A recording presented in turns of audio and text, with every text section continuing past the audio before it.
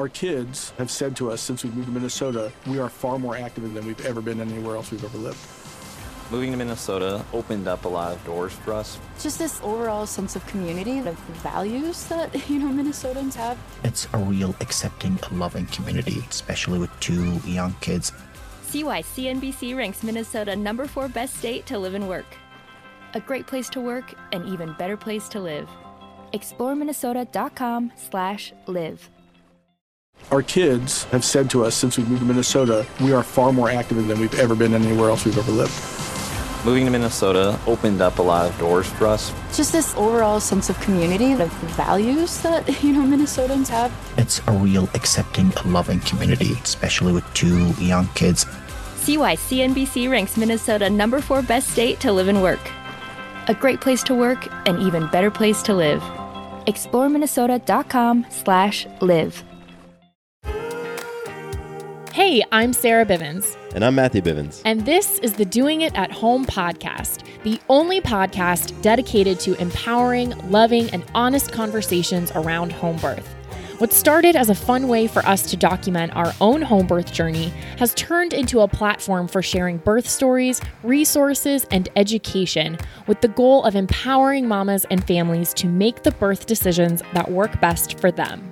Plus, we get into the antics, breakdowns, and breakthroughs of our own experience of marriage and parenthood. All right, you ready, babe? Yep, let's do it, mama. Hi, welcome back to the Doing It at Home podcast. Thanks for being here. We appreciate you. It is another great day to talk about babies and birth and all those beautiful things and informed choices, empowered decisions, magical experiences. And today's conversation, today's interview lines up oh so well with that. It's really powerful. And I am confident that it's going to leave you with something special, whether that's thinking about something differently or just a really connected moment of resonance, because I'm so grateful for this amazing human that we got to interview and chat with. And we're going to share that with you in a minute. But before we do, shout out and thank you to Parents on Demand, the podcast network that we are part of, the family that we get to belong to, as far as providing parents with all the resources necessary in one place, in all the podcasts that are there and represented, from trying to conceive to, the preconception phase, pregnancy, birth, parenthood, beyond. It's all there for you, where you can listen to empowering conversations, hear from experts, get some laughs as well. It's all there. So check it out, parentsondemand.com. Download the app on your Android or iOS device, and you can listen. You can listen there.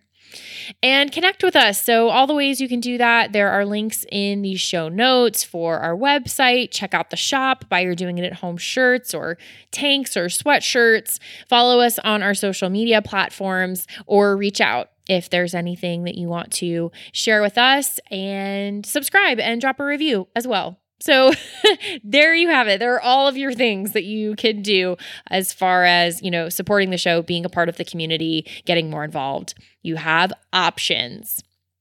Okay, so today's interview is new and special and something we haven't done before on the show, and I'm so excited about it. So we are chatting with Dr. Nathan Riley, and he is an OBGYN who integrates and has studied and utilized midwifery, the model, and really utilizes that in his practice, in his care that he provides.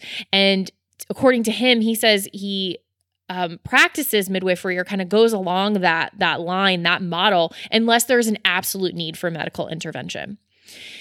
And he reached out to us a while back, and we connected, and we've had a dialogue, back and forth. And now here we are having this conversation. And like I said, powerful goosebump moments for all of us, all three of us, when we were chatting. And, we talked to Dr. Nathan about his journey into obstetrics, deciding to become an OBGYN, where and how and why midwifery is something that interested him.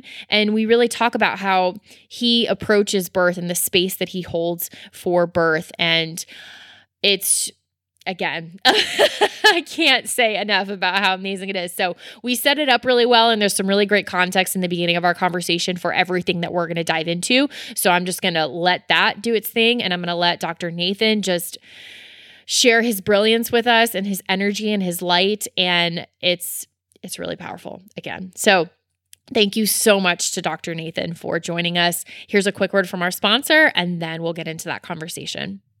A supportive work environment can help everyone working in schools stay resilient. Just finding people that can reassure me that I'm doing my best and that there are people out there who understand me and can help me through these situations. You are not alone. Leaning on each other, colleagues in education is essential. You have to. We take care of one another. Find what helps at cdcfoundation.org/howrightnow. That's cdcfoundation.org/howrightnow.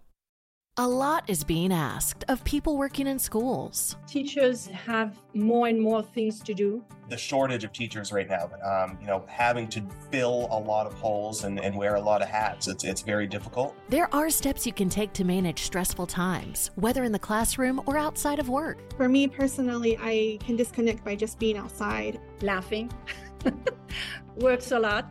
Find what helps at cdcfoundation.org/howrightnow. Hi, Nathan. Welcome to the Doing It at Home podcast. How are you? I'm good, Sarah. Thanks. I'm great. It's rainy here in Louisville, and it smells earthy, and it's awesome. Love that, man. Compared to San Diego. Yeah. We were talking before we hit record about the different weather in Southern California versus Kentucky, and we've got a little bit that cloudiness and some rain coming our way here in Atlanta, and so it's nice to share that with you on this coast, man. I love it. Yeah. Okay, cool. Everybody in Southern California is like, "Oh my God, this guy! He's applauding the rain." Like I'm telling you guys, it's not bad to have rain once in a while. It's okay. Yeah. So Nathan, can I call you Dr. Nathan for the purpose of this show, or would you prefer me call you Nathan? Yeah. Dr. Nathan's a funny combination, and I want to do that because I've never been called Dr. Nathan before. Okay. Well, I just love it, for the purpose of the show and asking you all these questions we're going to ask you. So, Dr. Nathan, would you please tell us a little bit about who you are? And because there might be some interesting things going on in the ears of some listeners or mamas right now, like, okay, there's a man, his name's Nathan. Like, what are we going to talk about? Like, what is this? So please just tell us a little bit of who you are.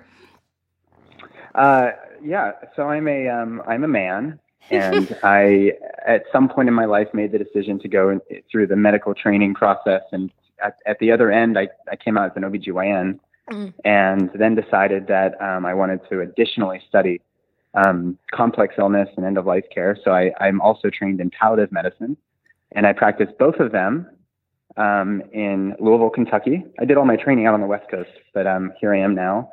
And I spend most of my time doing palliative medicine, and another big chunk of my time doing OBGYN care, which is really my focus is on obstetrics. I don't really do any GYN surgery anymore. But that's me. That's kind of like the part people see professionally, anyways. Mm-hmm.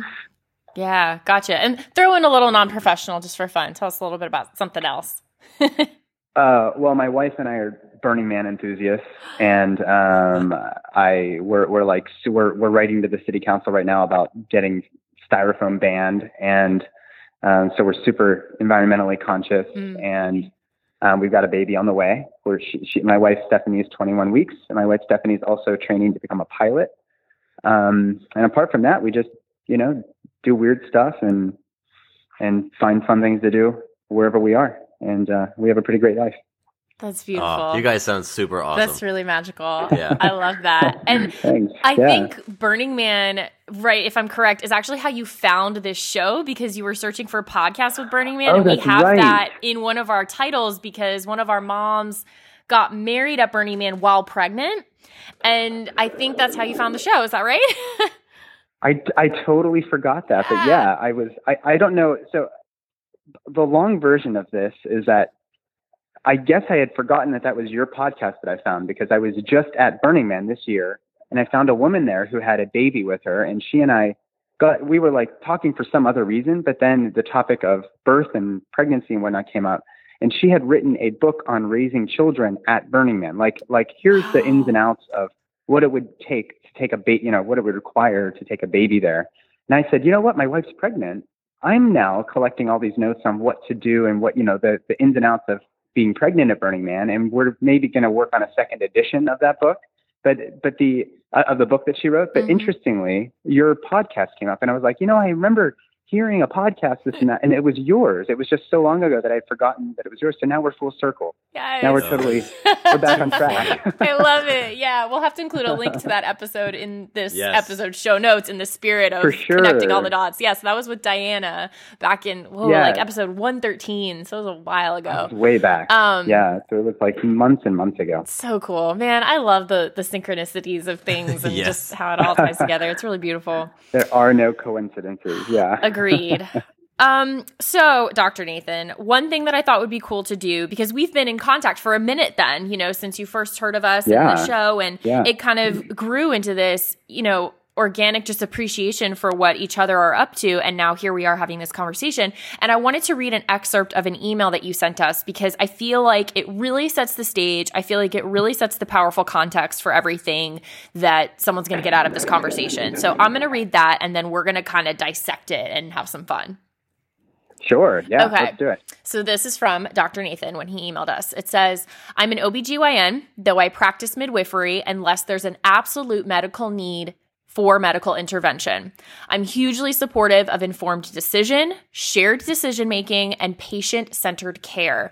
I think an important message that standard OBGYN physicians can take from your podcast is that there is good reason for which patients are increasingly hoping to deliver at home, and in parentheses, myself included when my wife and I get pregnant. Hospitals are largely seen as safe spaces, though admittedly the way we treat pregnancy as illness creates more problems at times than it seeks to solve. What we can learn from your stories is that those people we seek to help are increasingly afraid and frustrated with our OBGYN approach. A woman's experience could and should be seen as a blueprint for how to fix the medical environment around pregnancy and birth. Wow. So... I mean, just that alone. I mean, all the things of it. I think there are home birthing mamas, midwives, doulas listening to this, like, oh, all the things. Like, you're talking dirty, basically, with, like, decision-making, patient-centered care, informed decision, like, those, like, that is it. I feel like everything you said just hit on every point of what we hold space for as far as possibility for families, for babies, for mamas. And you were really well-rounded in your approach to it. And given the perspective that you have as a physician, I just think I had to share this because it was so beautiful. Well, I can't believe I wrote that. That's really well put. Like, dang, I'm awesome. God, I'm a good writer. Yes.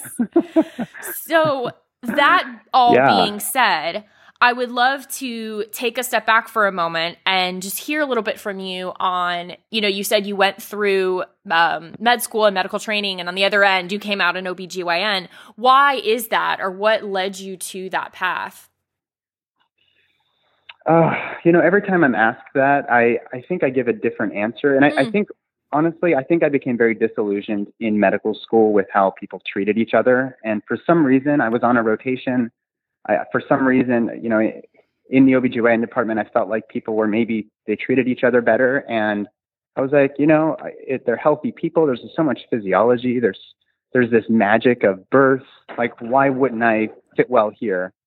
And that was sort of it. Like, honestly, I was one of those people that didn't like any rotation in med school. I just really, I don't know. I guess I thought it was something different, you know, and when you get there, you just don't see people anymore. You refer to room numbers by their primary diagnosis. It just really I wasn't super excited about being a doctor. And for whatever reason, when I was an OBGYN, maybe it was the magic of birth and just this sort of mystery around pregnancy and whatnot that I was like, well, there's a lot to unpack here.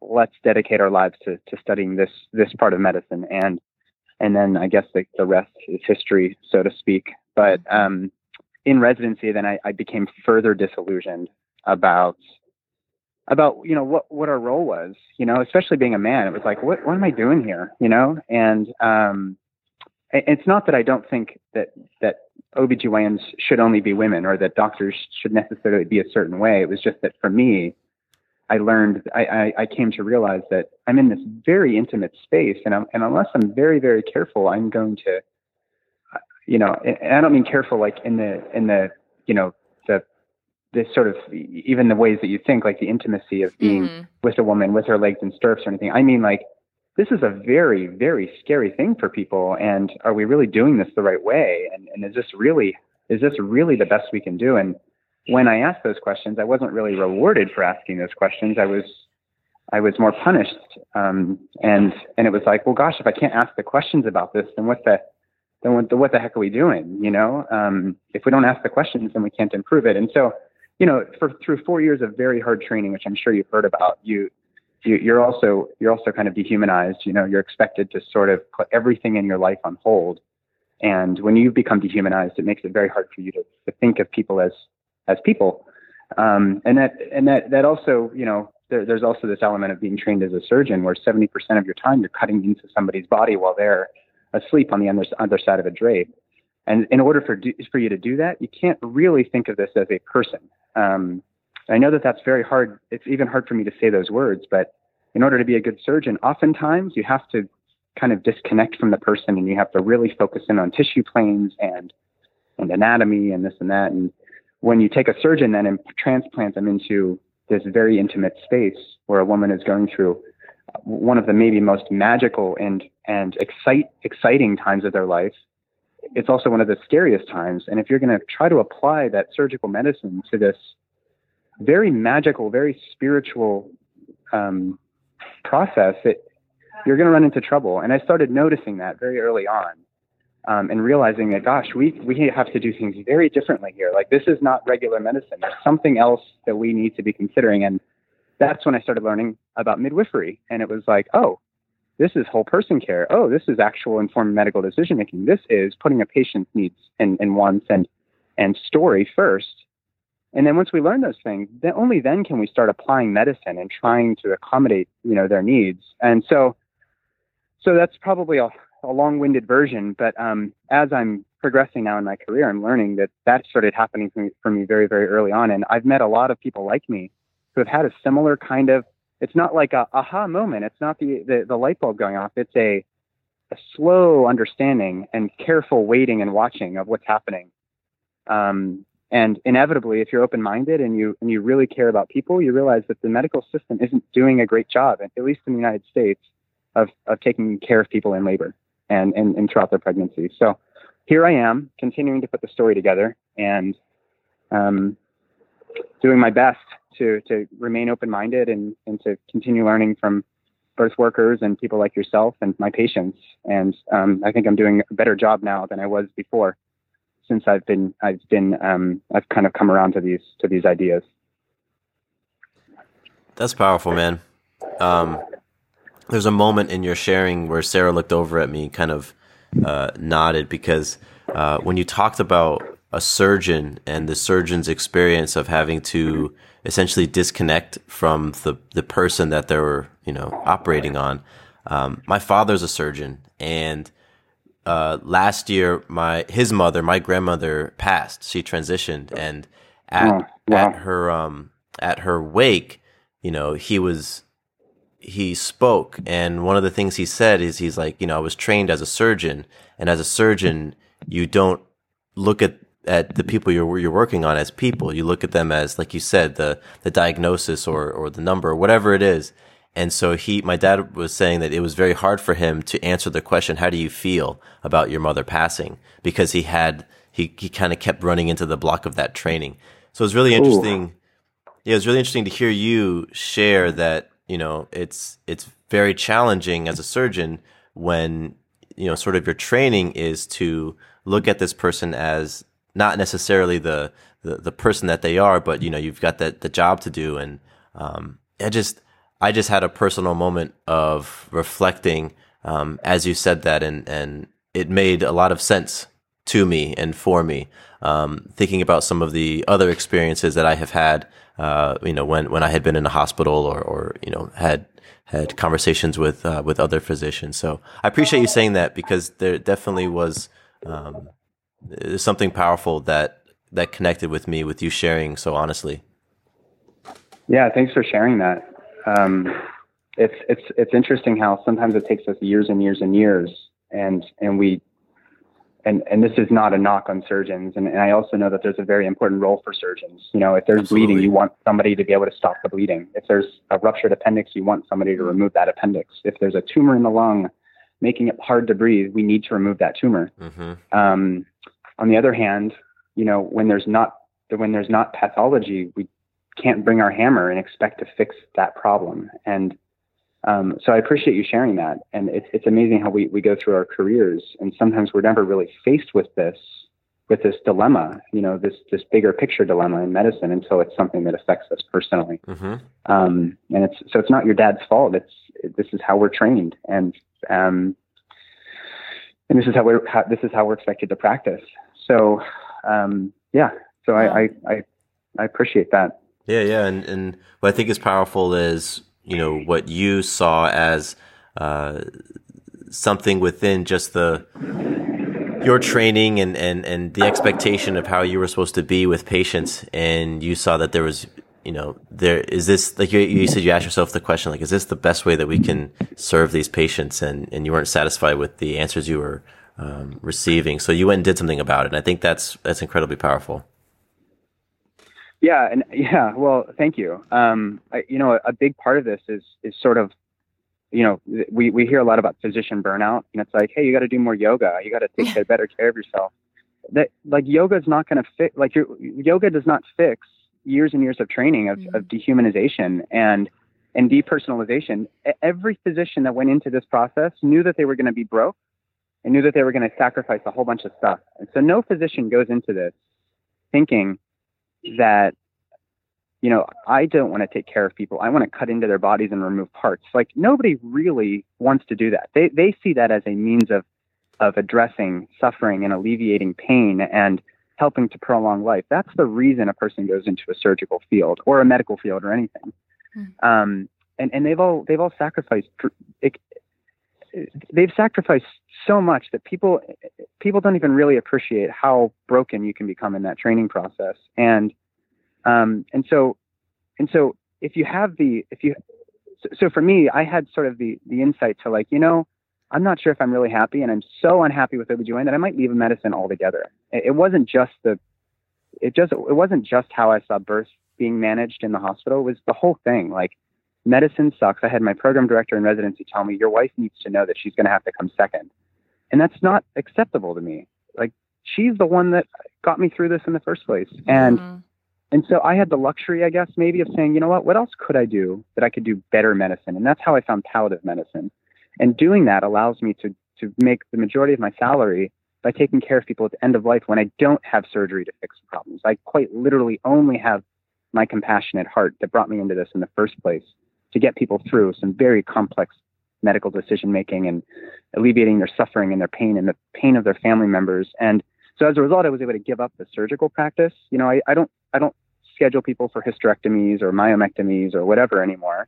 I still have to do those things occasionally, but I get to focus entirely on birth, which is really it's the other side of the coin to death. And so my entire job now revolves around doing those things that brought me into this highly sacrificial field of medicine in the first place. And so I'm probably the happiest, luckiest physician out there, but only because I crafted it from a very, very early age. Yeah, so much of that resonates with me. And I think for the first time, like, I'm having aha moments and just kind of growth happening in real time listening to you, especially as this whole show and the whole energy behind it and all the stories that we hear. I don't think I've ever sat and thought once from an empathic human perspective, how can we support physicians and care providers more? That's not something I've asked like that before. It's like, how do we support the families? How do we make care better? How do we make care better? Well, how do we make care better? How do we make the caregivers better in that sense? And how do we offer that same whether it's resources, whether it's conversations. And so I am so grateful to move beyond whatever sort of minor limitation I was still holding on to through this conversation with you right now, that it's like literally like synapses are firing differently and new pathways are forming in my brain to start thinking about this differently from the perspective of everyone needs the support and care. And I agree with you that we don't collectively appreciate the trauma that I feel like millions of doctors have gone through and are now expected to be and do and act a certain way when they still have stuff to heal. Yeah. I mean, there's no field on the planet, no job on the planet where you, throughout, 4 years of 100+ hour work weeks, and yes, they've changed the work hour restrictions, but you're just expected to lie. You're expected to say, I'm not working more than 80 hours. And if you are, it's your fault because you weren't efficient enough in your charting. That's literally where we're at with medical training. There's no job on the planet where that would be acceptable, in addition to you being forced into an environment for up to 12 years and you're not allowed to admit mistakes or to admit failure or to say I need help or to say that I'm emotionally exhausted or to say, hey, I don't have the emotional ability to take care of this person because they remind me too much of my father, because that's a sign of weakness. And if you don't have the best answer, then hand the scalpel to somebody else who does. And so you can imagine how that environment, if that was in aviation, you don't say, hey, hey, dum-dum, I don't care if you're not feeling well, go fly the plane. Yeah. I mean, and likewise, our healthcare systems, who we all forget, these are businesses now. The healthcare systems are run they're run by MBAs, and their means of saving money is to cut out the extra physician because it's costing them too much money, putting more work on an already blown out physician. And you, again, in aviation, you don't say, well, let's get rid of the co-pilot because we can't afford to pay for them. You just end up having disasters, and that's what we're seeing in medicine. And so here we are. Yeah. Wow. That's a lot to unpack there. Sure. Yeah. Didn't think we were going there with this conversation, did you? But hey, I love it. I do want to take a quick break. And then when we come back, I want to talk about you specifically in your practice and your care of birthing women. So let's take a quick pause and we'll come back. A supportive work environment can help everyone working in schools stay resilient. Just finding people that can reassure me that I'm doing my best and that there are people out there who understand me and can help me through these situations. You are not alone. Leaning on each other, colleagues in education is essential. You have to. We take care of one another. Find what helps at cdcfoundation.org/howrightnow. That's cdcfoundation.org/howrightnow. Teachers, administrators, and other school staff play an important role. Education can be a shining light, and it's really the equalizer for everybody. You are making a difference in people's lives, including your students. You can have a really bad day at school and still realize that what you're doing is making a bigger difference. We are the best profession in the world next to doctors, but even a doctor had a teacher. Find what helps at cdcfoundation.org/howrightnow. Okay, so Dr. Nathan, I'm curious with your care of pregnant, birthing women, families, what does it look like given your, you've integrated midwifery into how you practice and just your mindset that you approach birth with? Are you actually attending the home births? Are you supporting home birthing mamas as additional care? Like, what does that actually look like for you? That's a good question. So since I've been out of OBGYN training only for 2 years now, it's unrealistic for me to think that I feel like I could provide the support necessary as a physician in the home setting. I want to get more practice, in the hospital, kind of just using those skills in a hospital setting so that I have the safety net of the hospital for myself. And that might be a cop-out, but it's also like if I lose my license and I can't practice OBGYN, then you've lost one maybe major advocate for this whole program. Mm-hmm. I will say on the record that I think that there's a large portion of patients who are low risk, who would meet check every box on my list to proceed with a planned home delivery. ACOG's official recommendation is that we think it's better to be in the hospital, but, and I'm saying we, them, I don't really consider myself a mouthpiece for ACOG. But we think it's better to have in the hospital. But since patients are going to want to do this anyways, how can we best support them? That's kind of their official stance, and that's kind of my official stance too. It's not that I think everybody should be in the hospital or at home. I just think that you should, if you know the risks and you're willing to accept the risks, and we've had a conversation about it, and you're low risk, and especially if you've had babies before, I don't know why we wouldn't support people to do it at home, because we all know that being in the hospital, it ends up leading to things being done to the body and for the quote benefit of the woman. And it's just really not true. There's a whole bunch of stuff that's there in order to meet the needs of, again, a very burned out, labor and delivery team. But a lot of those things that we do are not really helping my patients. And if they're not helping my patients, then I'm not going to do them. And so, you asked a little bit about, sorry, maybe I got off track. Was the first question just about what my practice is, or do you want me to actually tell you like how I kind of do things in the hospital? This is great. I mean, yeah, definitely. We can go into that of how you do things in the hospital. Because I think what I'm hearing and what I'm gathering is if there were more practicing doctors in hospital births who just approached it the way that you do, I think there would be more positive energy, so to speak, around hospital births, in the sense like we don't want everyone to have a birth at home. Absolutely not. We're not saying everyone vacate the hospital. We're saying how can, through what you just said, in the informed choice, going over all the risks, then how can it be the best environment wherever it is?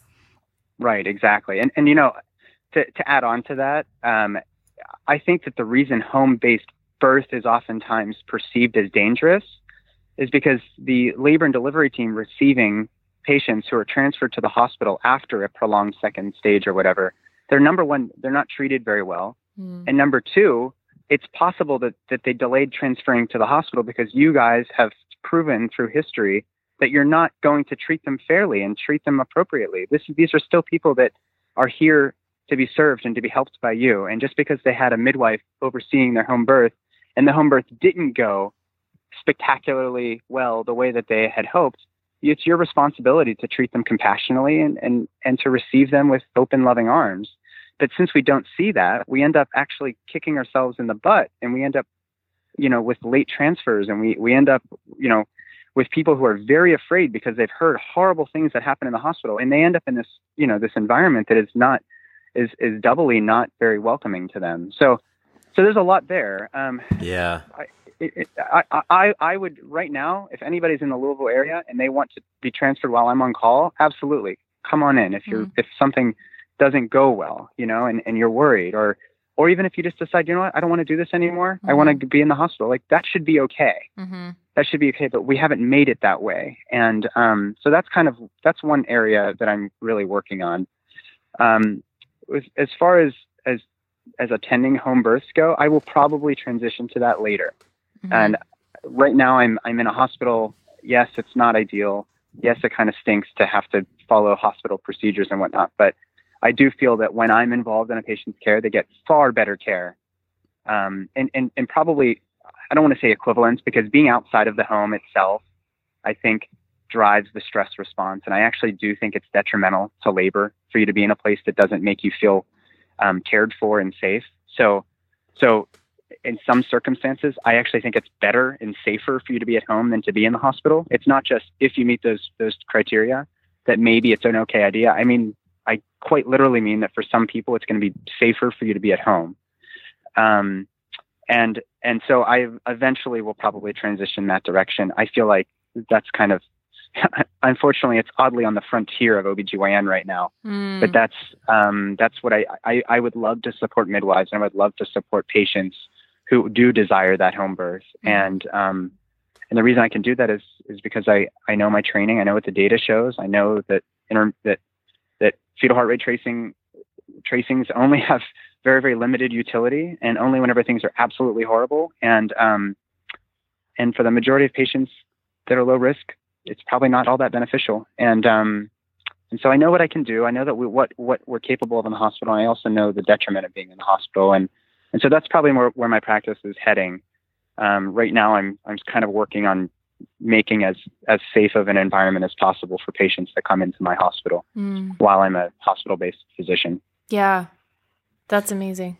You know, it's so interesting, Dr. Nathan. You were talking about how when a person who has intended on a home birth, something happens with the home birth, and they transfer, and they may not be met with compassion, and the people, whether it's the labor and delivery nurses, doctors, whatever, maybe they have some sort of story or have some sort of thing that this was irresponsible of the parents and the midwives and all that. So there's a story on one half that is guiding how they perceive the people transferring, and then the mom or dad or the people who are delivering baby or having the baby, they have some sort of story about how they're going to be treated were they to then transfer. So both sides could be potentially holding these stories about the other that then self-fulfilling prophecy almost create this situation where, they're not being met with compassion, or maybe they show up with a little bit more aggression. And it's just really interesting because I feel like that could, I know that I've felt some of those stories and I've run some of those in my own mind about, this is how it's going to be if we were to go to a hospital. This is just how hospitals are. Yeah. And that to me seems like one of the challenges to overcome in this. It's one of the things I was thinking in my mind was what advice would you give for families who either chose to deliver in a hospital or for whatever reason ended up in a hospital, how they can advocate for themselves, how they can, feel empowered, not necessarily come across like they're trying to run the show, but at the same time feel like they do have some sort of control, that they do have a say in what goes on. What advice would you give to create that sort of scenario? Oh man, that's a really good question, Matthew. This is a loaded question, and it has to come with a loaded answer. So we used to say in residency that being a physician was a risk factor for something bad happening in labor. And what I mean is a female physician comes in, she's pregnant, she's in labor. And I consider that we all did in the back of our heads, we consider that a risk factor for something bad happening. And the reason is because it's almost like they know too much. Yeah. And they try to control every little aspect. The same goes for people that come in with birth plans that are so elaborate that it doesn't allow for any wiggle room whatsoever in any direction. And as soon as your expectation is that the path is going to go from A to B to C to D to E, you're mistaken, because labor is so out of your control, just as pregnancy was. And even though we think we're in control, whether we're physicians or patients, we're really not. And so a big part of the way that we can advocate is to ask questions, and the physicians and nursing staff needs to be able to answer those questions. I don't think it's bad for people to push for various things. I don't. I also think that we have to realize our limitations in the labor and delivery world, because there's really no way to know how your labor is going to go. And that's why OBGYN, that hospital-based practice, has gotten in trouble in the first place. Like trying to put people onto these labor curves or trying to anticipate how they're going to respond to different medications or whatever is putting trust in ourselves as opposed to in the process. And so, which is probably why birth goes so well for a lot of people at home. They're in a place that they're not scared. There isn't really options to do all these other things anyway. So we have to kind of just trust that what's happening is going to continue to happen, and so be it.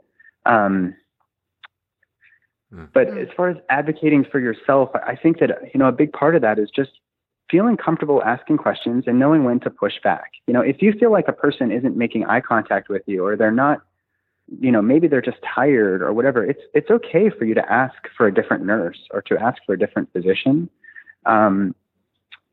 It also, if you have a doula or a midwife that you've been working with, I would invite them to come in and instead of coming in with a defensive position that somebody is there to hurt you, come in kind of stroking the ego of this team, realizing all those limitations that I told you. Like these are people that are used to getting pushback. And so they can't come in being defensive themselves, and realizing that, like, okay, what I can react to here is my reaction to their defensiveness, right? And so when they come in, you say, hey, listen, we really wanted to have a home birth.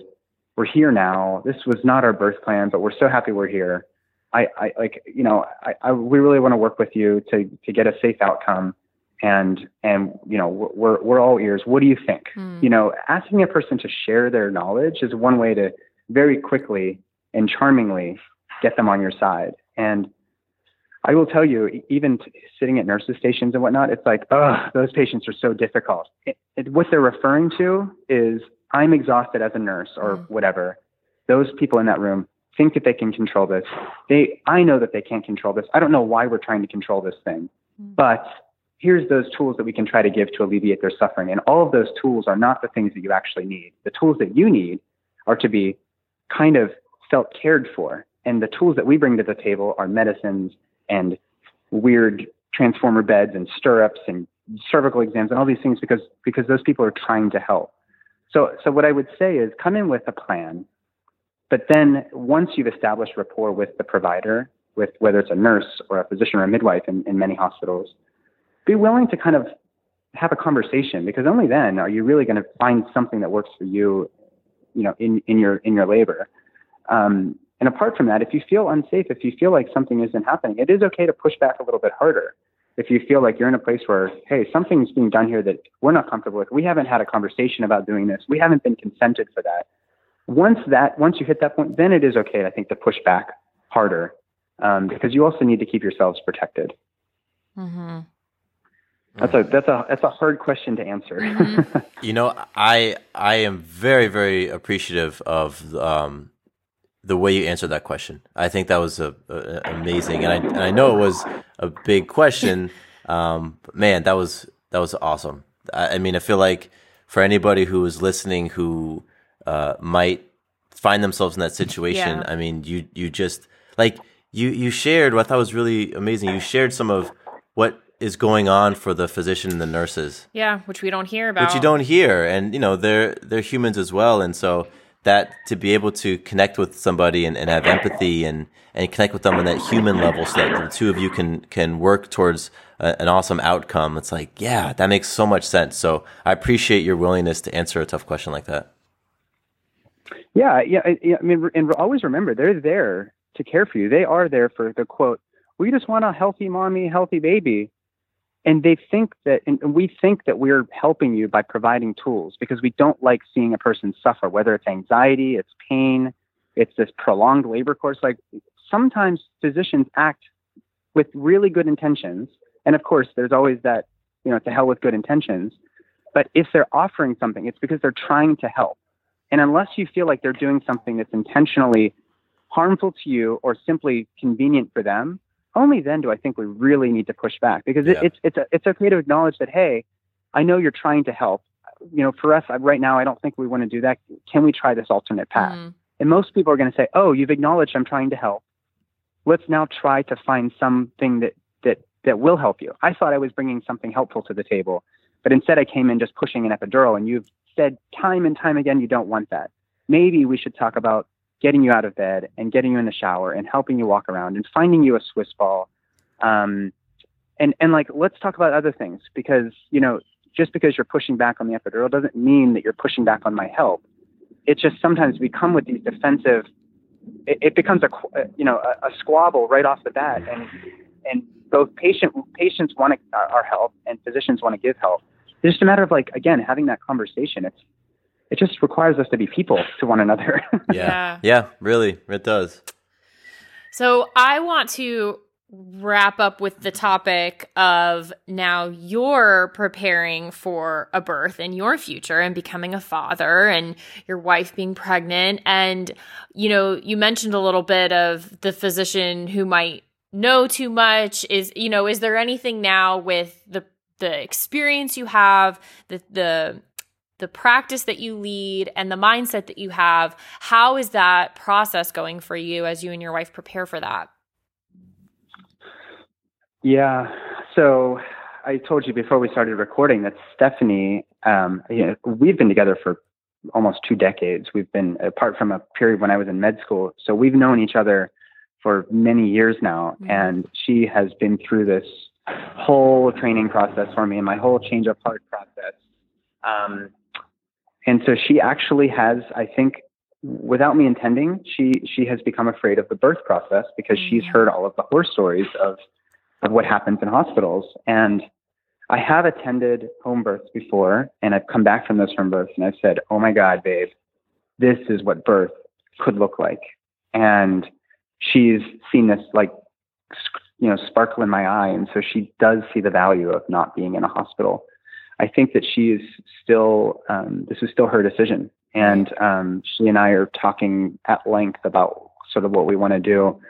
Her plan as of right now is to find a birth center that will allow her sort of the comfort of home without completely losing the safety net of having somebody else manage the labor.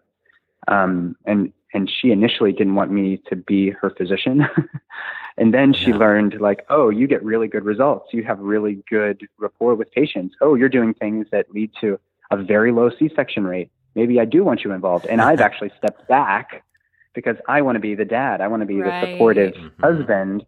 I don't want to be the doctor. And so I think what we've kind of settled on finding a really supportive OB doctor that might be able to accept a transfer. And if she's in a birth center, she'll have a midwife that will hopefully have a very hands-off approach. And we haven't really gotten to that selection process yet, but she doesn't, I think that she's going to try to forgo pain management apart from maybe some nitrous gas. She really liked that idea. And, all that I can do is kind of answer questions as they arise and support her. She's an adult. She's lived her whole life and she knows what she wants. And if you met my wife, you would totally agree with that. She's a force to be reckoned with. And, but she's also very realistic. And so her process right now through labor or through pregnancy has been, she's had a very, easy pregnancy. She and I have talked about this daily. It's she's like, this kid's going to be a nightmare in its first year of life because I'm too happy being pregnant now. And she hasn't had nausea or anything. So her process right now, I think, is really just trusting in her body to have this, to go through this event. And she's got her own way of doing that. And I'm proud of her. She's got a lot on her table, having been through so much of the bad stuff that I've talked to her about in residency. And like I said, had I known it was going to have this effect, it didn't even occur to me. I was just in such a state of suffering myself that I actually kind of probably programmed her in a way to not trust it. But she's getting it. I mean, she's building sort of a collection, a social network of people that are kind of rallying around her. And she's, I think, feeling slowly kind of getting to the place where she can feel kind of safe with the process and kind of empowered in the process, for sure. Beautiful. Yeah, that's real. I appreciate you sharing that, and Stephanie, through you, even though she's not physically in the conversation right now, just being a part of it, I really appreciate that perspective and that candor as it relates to, you might have certain ideas or expectations around particularly the world of doctors and physicians, like what that means about who they are as people or what that must mean, when they have kids or if they have a family member going through something, we make a lot of assumptions, but that you're human beings figuring out as well and having your own process and your own understanding of what it's going to be like for yourselves to go through a pregnancy, to have a birth, to become parents. It's, your own unique experience. You are a doctor and you are a man and a human and a husband and a soon-to-be dad. You are all of these things. Yeah. I mean, absolutely. And it's one other thing I wanted to add on to piggyback on that is that in selecting a doctor and knowing all the things I know about OBGYNs, obviously you can probably imagine I'm pretty fearful of what type of care we're going to get. Sure. It's not like we can test drive it, it's not like, let's see what this might be like, but I will say that I started asking around and about what OBs, which OBs people recommended. And literally every single person within the birth world at my hospital system, which is Norton, recommended the doctor that we are now seeing. Her name is Reed Nett, because Reed has been a huge proponent for getting birth tubs and getting nitrous and getting this very minimal intervention, very hands-off approach. And she attracts a lot of low-risk women who want the safety net of a hospital without having to overcome some of the challenges of being in a hospital environment for their birth. So whenever all the OBs are telling you to go to this person who's low intervention, it should tell you something about how OBs actually feel about birth. They know it's low risk. They know it doesn't need intervention, but there's these other things that we're programmed with that make us do these things in the labor process that are not helpful. And I don't know how to get people to shake them until they stop doing every 4 hours cervical exams or running Pitocin automatically, just thinking that it's a good thing to do. It's stepping back and just looking at what we're doing and not losing the forest through the trees. And so, I don't know, having met this OBGYN, it's like, okay, if every other OB is telling me to go to you because you're hands off, it tells us we do value that approach. It's just a matter of getting us to practice that way. Yeah. So well said. I think, yes. Dr. Nathan, I'm very grateful that you joined us on the podcast to have a very real and honest conversation about this stuff. And your background and your experience, it lent a whole other dimension to this conversation that I learned a tremendous amount, and I know that everybody listening got a lot from it. And once again, I'm just very, very grateful to you and for the work that you do, and for your willingness to share your truth. Mm-hmm. Well, thank you. And thanks to both of you for sort of being vulnerable enough to have these conversations. Mm-hmm. I'll just kind of sort of finish with, again, we're all people. We all should be trying to make this place better and to help one another live more happily and more collectively, sort of, as one kind of giant organism here, because we sort of have to. And if we're just going to continue to sling mud back and forth across whatever aisle, whether it's political or it's in the birth world or whatever, it's not helping. I think we're all learning that we all kind of need to start cooperating and taking care of one another a little bit better. Agreed. Absolutely. Thank you, Dr. Nathan. Yeah. You're welcome, guys. Take care. It's my pleasure.